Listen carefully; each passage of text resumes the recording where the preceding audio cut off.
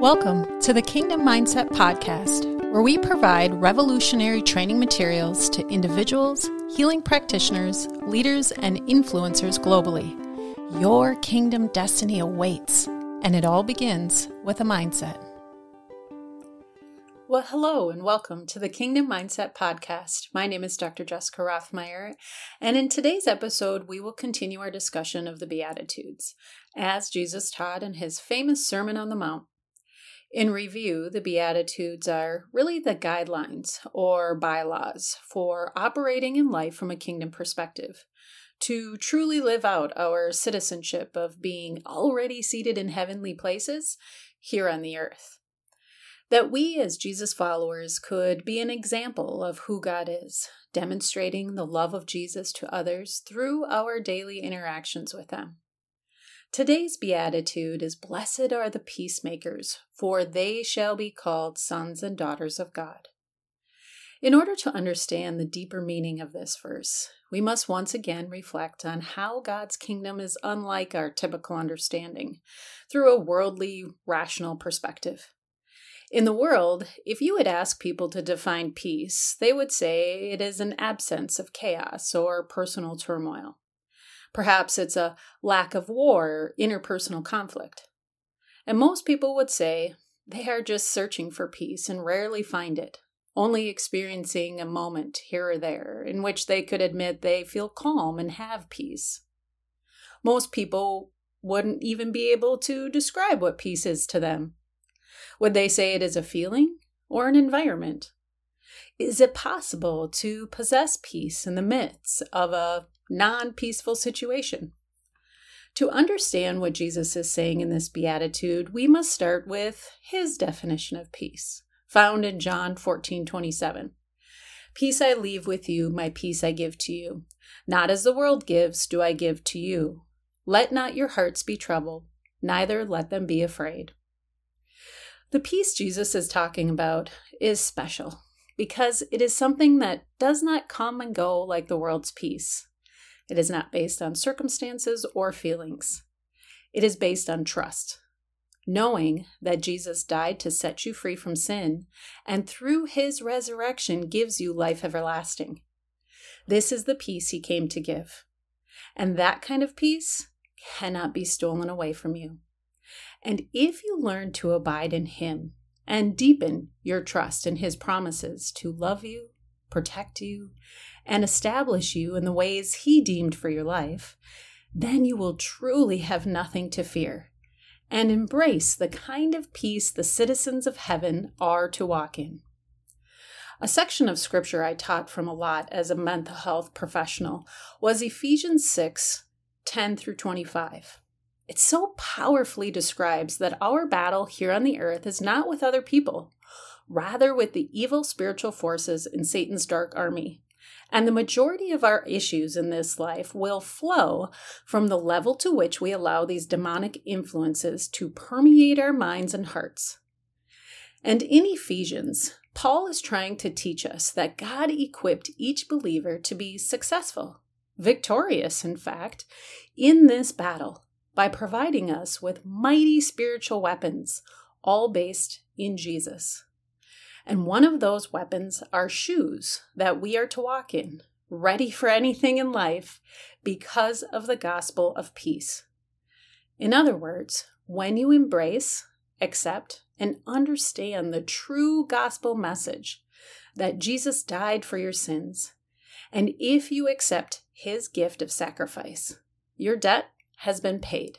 You are no longer a slave to sin and death, and you have eternal life through his resurrection. Through this truth, no weapon formed against you will prosper. No evil spirit has authority or dominion over you. No man of this world or demon of the spirit realm can take your life, as you are already seated in heavenly places. If you can remember all that the gospel truly entails, you will walk in steadfast peace every day of your life. So now let's go back to today's verse. Blessed are those who are peacemakers. View peace as I just described. Jesus is not saying you are to go out into the world and try to calm people down, or to be a referee in conflict. He did not even intend for Christians to be the one to stop wars or fighting in their local communities. This is not the kind of peace Jesus came to bring. In fact, in many ways, Jesus started more conflict than he solved. In Luke chapter 12, Jesus said his life and the truth of the gospel would actually bring division, even within families, because of the radical faith it stirs up in some, leaving others hostile toward their own family members as they reject Christ as the Savior. When Jesus says, "Blessed are those who are peacemakers," he was saying that as believers, we are to go and bring the gospel of peace to the rest of the world. That we would be a testimony of what true faith looks like to others, displaying peace in our minds and in our actions, bringing a spirit of peace and trust in the Lord into every atmosphere, literally making peace through the demonstration of our surrendered lives and committed faith in Jesus. And the spiritual blessing for that, for those who demonstrate this peace, is that they will be called sons and daughters of God, living life with a type of peace and assurance that is unlike those who do not have faith in Christ, should be the most evident way to be identified as a Christian. Peace should be our calling card. If someone cannot recognize us as followers of Jesus by our peace, perhaps we need to reevaluate our relationship with him and our understanding of the gospel message. As a professional counselor, I've heard the stories of many Christians' fears, worries, confessions of anger and resentments, beyond what most people would want to admit or believe to be true about those who claim to have faith. But the truth is, we can all feel shaken from time to time. Life circumstances can be difficult and downright scary.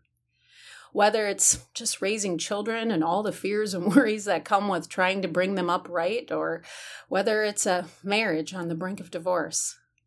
Perhaps it's a recent diagnosis that causes you or a loved one to question if life will ever be the same. However Satan and his evil army are trying to steal your shoes of peace, we must stand firm in the truth and knowledge of the gospel. And if you have accepted Jesus as your Lord and Savior, you are saved, healed, and delivered in that moment. Now your challenge is to live from that truth day in and day out. What if we would use the imagery of Ephesians 6 in those difficult life moments, during the emotional waves of fear, anger, or doubt, to ground ourselves in those shoes of peace?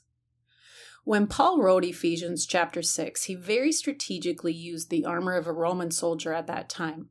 Not only would this be an image the Gentiles he was preaching to could easily understand, but it perfectly correlated to how God would want his soldiers to dress for battle in the spiritual realm.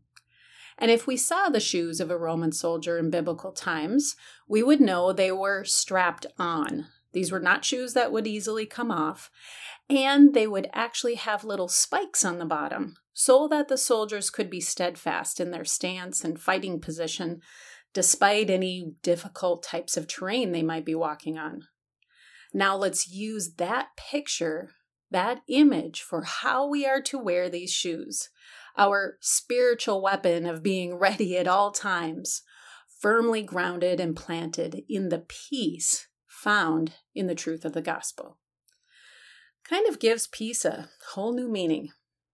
Jesus gave the instruction to his disciples when he first started to send them out to spread the good news, that when they would enter a house, to leave their peace, and if those who lived there rejected them, to take their peace with them again and to shake the dust off their shoes as they leave.